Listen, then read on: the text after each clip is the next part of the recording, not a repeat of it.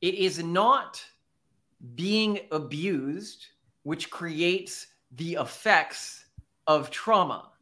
It is believing that you underwent something traumatic which creates the effects of trauma. And what's really important about this is that it means that anyone can use this to their advantage. It means that whatever happened to you as a child, a group with malicious intents, whether it's a cult or a psychologist or an ideological movement, can find fertile ground within about anyone's life to separate them from their family and build real trauma into their childhood. Yeah. And this is very advantageous for these groups because when you're a cult, one of the first things you want to do is to separate somebody from their endogenous support networks. You want to separate them from their family and the other people who care about them. Would you like to know more? Hello, Malcolm. Hello, Simone. It's wonderful to be here with you today. It is because we decide that it's wonderful, right, Malcolm? Exactly. And this is a very interesting topic. The subject in this case being basically the effect of contextualization. So most recently, a friend of ours shared with us a study called Associations Between Objective and Subjective Experiences of Childhood Maltreatment in the Course of Emotional Disorders in Adulthood. And the TLDR of this particular study was those who contextualized childhood abuse or maltreatment as such reported and apparently experienced more emotional problems as adults versus those who, through government records and other sources, clearly were shown to also experience maltreatment in childhood, but didn't identify as being maltreated, did not show the same level of mental distress, of mental disorders. So to word that differently, it is not being abused which creates the effects of trauma. It is believing that you underwent something traumatic, which creates the effects of trauma. Yeah, or contextualizing it as this horrible thing. So because you can still totally have something bad happen to you, I'm sure, and be like, that sucked. But like to not identify with it, to not be like, that was horrible. How am I ever going to live this down? My life is ruined because of this. Yeah, so you actually see this when I was a psychology student. There was this case, and I've never been able to find the study that this was done in. It may have been anecdotal experience from the teacher at the time, but they were talking about how in countries where rape is very common and quote unquote part of normal life, that the rates of trauma from rape are very low. And it's only in the countries where rape is contextualized as traumatic where you really frequently get this extreme trauma response to rape. Specifically believing, and this is also what you're seeing was the forgetting before remembering phenomenon, which is a famous phenomenon in psychology where a person will go like, oh my gosh, I just remembered this, like I was R-word by my uncle as a kid, right? It was horrible. I'm traumatized. I covered up that memory from my childhood. And then the person they told this to, it'll be their spouse or something. They're like, you talked about that last week. You talk about this all the time. You clearly hadn't forgotten this. And what's happening is they will remember something like, my uncle touched me in a weird way that made me uncomfortable, but they won't contextualize it within the modern context that we associate that with, right? And then one day they will think about it tied to this new traumatizing context, and the new memory of it that they create through that, the new way they're contextualizing this old memory is so different. It completely overwrites the old memory, and they don't remember that they had previously remembered this or that they had never really forgotten it. But what's really interesting is when this happens, then trauma is introduced. They did not have trauma from the old way they were remembering and contextualizing it, but they do from the new way. Yeah. You've seen this also. We've looked at some of the research on long COVID. Remember how I shared that one study with you where they found that people who did not know that they had COVID did not report the symptoms of long COVID at the same period, but were confirmed to have COVID. I should clarify.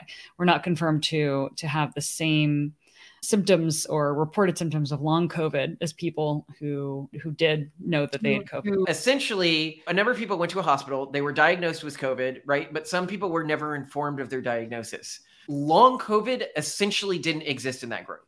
If you had COVID, but you did not know you had COVID, your probability of getting long COVID was incredibly low. I think almost zero, which when you combine that with the fact that long COVID's like number one corollaries were like general anxiety disorder and stuff like that.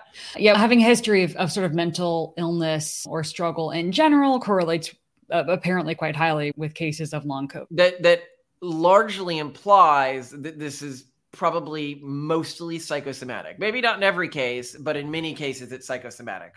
But a specific type of psychosomatic, which is meaningfully psychosomatic. So people hear that and they're like, what? That means it's basically nothing. Whereas I would couch that in what we've been saying. The pain that comes with trauma is real. Basically all of it comes from the contextualization of the event, not the event itself. Yeah, but also the pain that is being experienced is very real. It is. No, but all of the pain. Whenever someone has ever said that they were traumatized, what they were talking about was the contextualization, not the event itself. Yeah. In other words, the thing that is causing the harm is the way that you've built a narrative around it. It's the narrative that causes the harm, not the thing, not the traumatic thing itself. And what's really important about this is that it means that anyone can use this to their advantage. It means that whatever happened to you as a child, a group with malicious intents, whether it's a cult or a psychologist or a ideological movement, can find fertile ground within about anyone's life to separate them from their family and build real trauma into their childhood. Yeah. And this is very advantageous for these groups because when you're a cult, one of the first things you want to do is to separate somebody from their endogenous support networks. You want to separate them from their family and the other people who care about them. This is why when cults often start recruiting you, they ask you about things that happened in your childhood. It's also why malicious psychologists. Now, real psychologists generally do not ask that much about your childhood. That's not like I was trained to be a psychologist. When I was trained to be a psychologist, that was not part of psychology training. It's become a new thing that psychologists have picked up organically or accidentally, because the ones that accidentally created a dependency in their patients ended up getting more repeat business and ended up doing better and ended up being able to spend more money on ads and ended up being able to grow their practices more. So that iteration of psychology that functions very similar to the way Scientology functions, actually, because they use a similar recruiting process, has outcompeted the others. But you see this in other parts of the research. So talk about the sleep study, Simone. Yeah. This is one of my favorite ones. There's a study published in Behavior Research and Therapy. It's literally called Insomnia Identity. So let that basically explain itself. People who identify as being insomniacs are more likely to experience the adverse effects of having poor sleep. And as they put it, insomnia identity is more predictive of daytime impairment than poor sleep. And so what they did here was very similar actually to the childhood trauma research that we mentioned at the beginning of the podcast. They took a bunch of people, actually measured how well or how poorly they were sleeping, and then asked them, hey, how well did you sleep last night? And they either said, yeah, like I slept fine, I slept poorly, I slept really well. And then I think they had them report. I don't think they measured their performance that day, but I had them report their performance. Although this is the meta study, so I think they're looking at a bunch of different studies. I'm just remembering one of the ones that was mentioned in it. So in other words, they found that those who believed they slept poorly reported much poorer performance that day, or had much poorer performance that day, than those who believed they slept well, even if those people who slept well slept really poorly. Which I think is very interesting because, again, this shows that how you contextualize things, how you think you're doing, is going to predict how you are actually doing in many ways. And of course, there are tons of places where this isn't going to come through. Like for the past year or so, especially with my last pregnancy, I had a pretty bad iron deficiency and I was pretty exhausted. Like standing up was hard. All this normal stuff was really difficult to do. And for the longest time, because I hold this view that it is my perception that is going to influence everything, I'm like, I just have the wrong attitude right now. Like I just need to get my act together. When really I needed to eat like a hamburger or like a pan-sear some tofu in a cast iron skillet with some tomato sauce and I would have been fine. And now I've worked that out.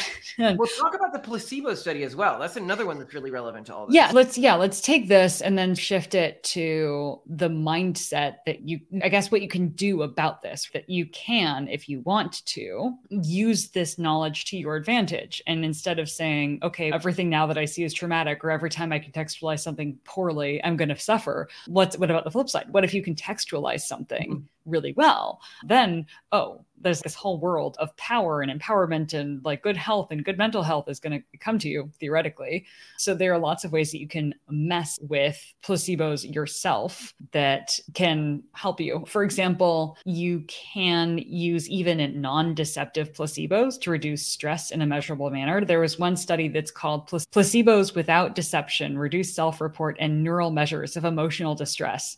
This is a meta-study published in the journal Nature, which is a really good journal, that basically found that even when people knew that the effect was a placebo effect, so even though you know that you're just messing with you, and there's no like real drug, or it's a doctor just being like, placebos are known to make a difference. This pill is going to do nothing. Take this pill and it should help you.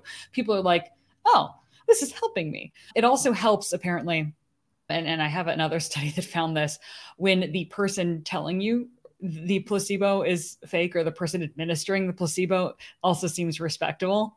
So that like maybe get like a really smart, respectable friend to administer some made up treatment to you that is supposed to help you feel better. This is definitely something you could build into. We talk about like crafting cultures, crafting religions. This is definitely something you can build into that. Well, and I think many religions do, right? They have these ceremonial like cleansing of guilt, cleansing of sickness, cleansing of all sorts of mental exercising people. What is that? But at least from a secular perspective, what is that but the placebo effect? And it is powerful, right? Let's dive into what this means for the individual and for society. To the individual, it means that a lot of the psychological challenges a person can deal with when it comes to trauma or quote unquote the things that have happened to them in their lives are not actually that tied to the serendipitous things that have happened to them.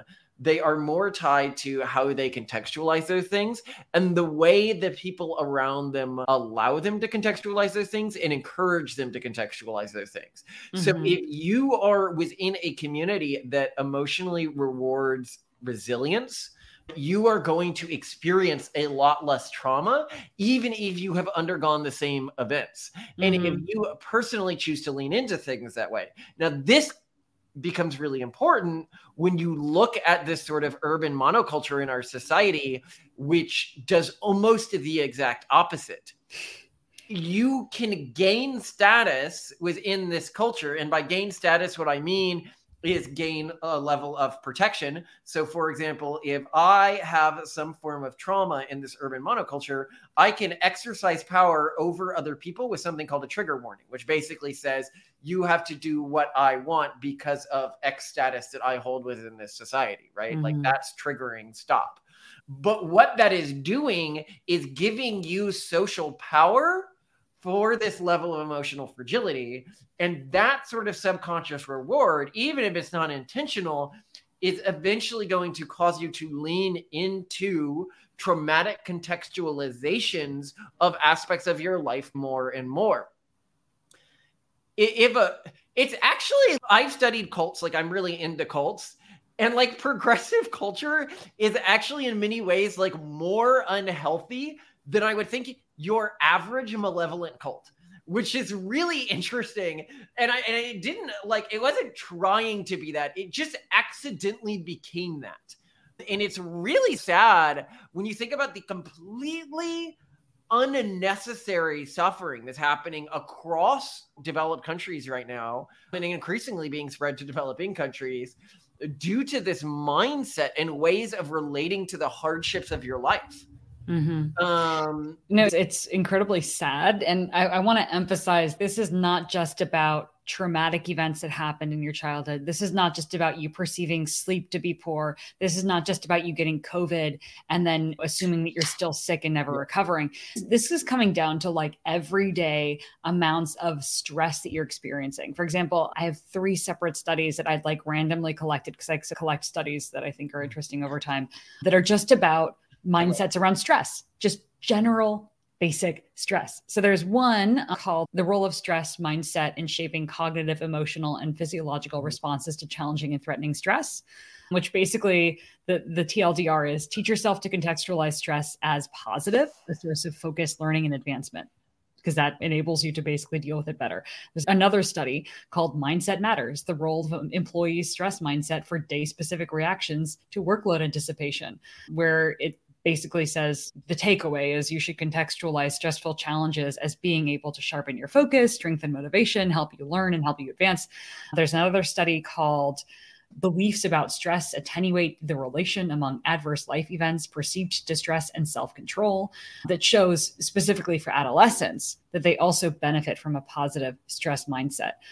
So all of these are basically like, okay, you can view this as negative. You can view this as, oh, I need to go see my therapist this week. This is traumatic. I'm stressed. Now I'm getting so stressed. I need to rest. I need to just stay home. I need to cut back on things. Or you can contextualize this as, this is an amazing opportunity for me to grow. I can become stronger now. This is a good normal part of life. And it's fine. It's fine. No, it's not just fine. It helps you. So the same negative event can make you both mentally stronger and feel better, or it can be used by your culture and those around you to make you weaker.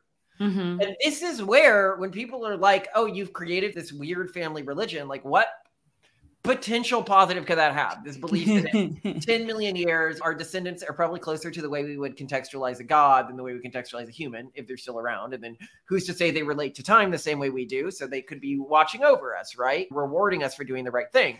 But what this means, this belief system we've created for our family, is that when negative things happen to us, instead of treating them emotionally as if they're negative things, what we say is, the future police did this for us. Clearly, they're trying to give us an opportunity or send us a signal. If we had gone down that route, it wouldn't have worked out anyway. And this is just so powerful in terms of contextualization. We get fired. We're like, oh, they must have been opening our time up for some opportunity that's about to come our way. We better prepare. Something otherwise stressful happens to us. We're like, oh, they were honing our ability to handle that so that we can better handle it because some even bigger thing like that's about to come. So we really need to focus on getting better at this.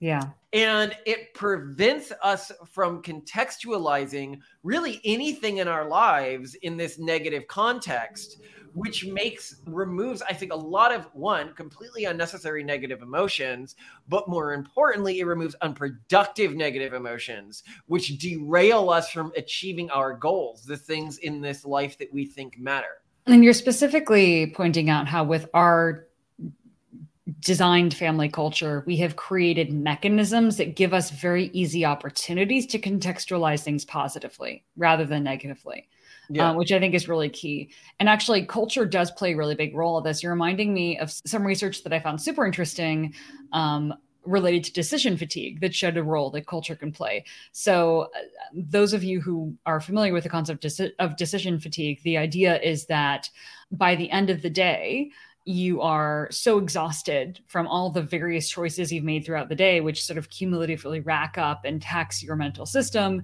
that you can't make good decisions anymore. And all these researchers had found things like, once people are tired, they make poorer purchasing decisions. People like President Obama came out with, I wear a uniform basically because that removes the amount of decision fatigue that I have throughout the day. I'm saving my mental capacity for important decisions because I'm president.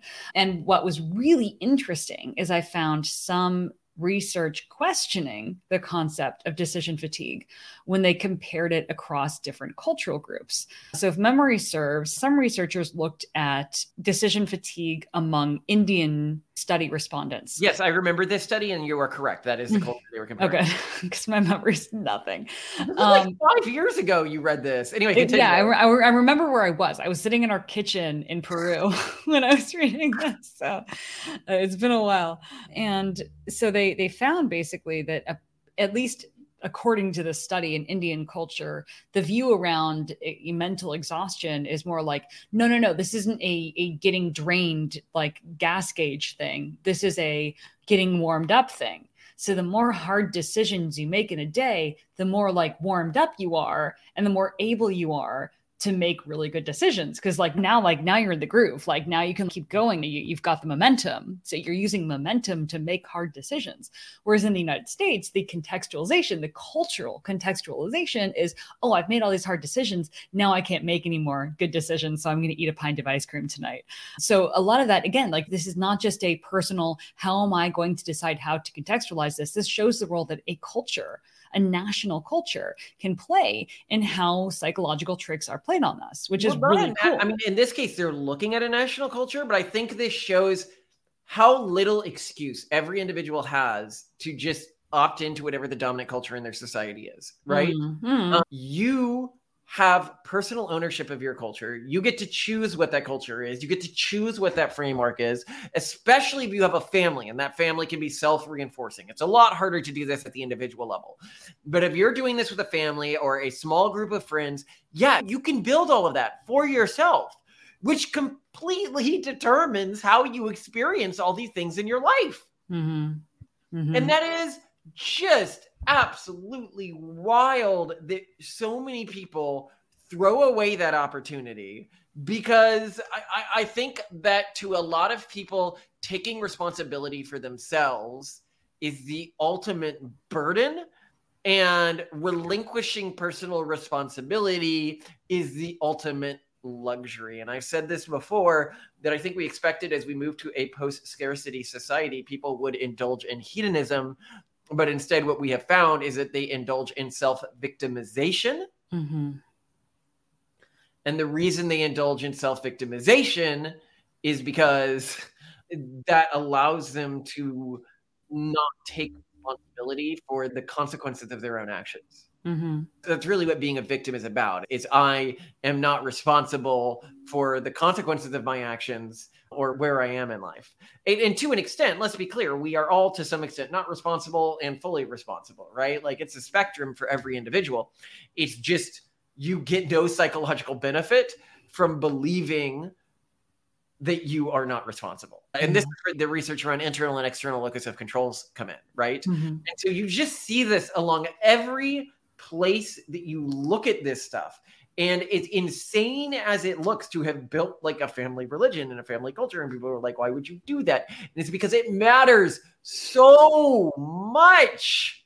Yeah. And some of the older cultures work, but a lot of them do not have good mechanisms to resist online environments, these Skinner boxes we have around us all the time, or new information which can make them hard to believe, right? Like it does make sense that a lot of people would be creating new systems of belief.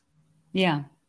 But yeah, so what we aren't saying with all this is there are no exogenous factors that may mess with you or give you mental health problems or whatnot. 100%, many people experience depression because of mental imbalances or because of genuine things in their lives that are making their lives miserable that they cannot think their way out of. 100%.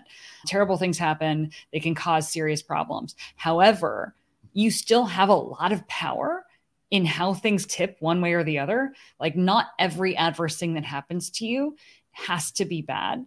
You can have some control over that.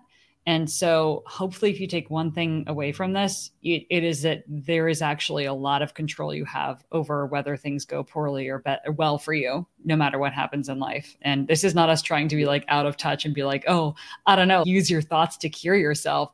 But the scientific research seems to be robust across all these different domains: childhood trauma, sleep quality, general stress, decision fatigue.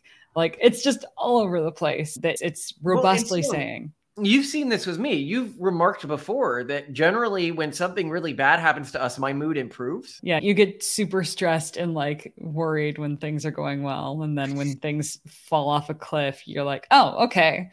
All right, this is going to be fun. Time to do something interesting again. But yeah, it's about contextualization. And you could say that's a negative part of the way I contextualize life. That if everything's going well, that's when I get emotionally worried.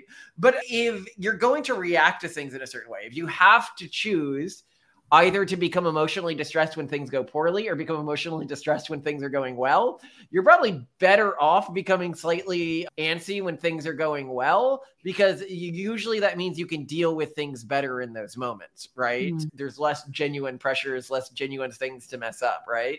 Yeah. Per our culture, we're just not, I think, good at luxuriating in a moment.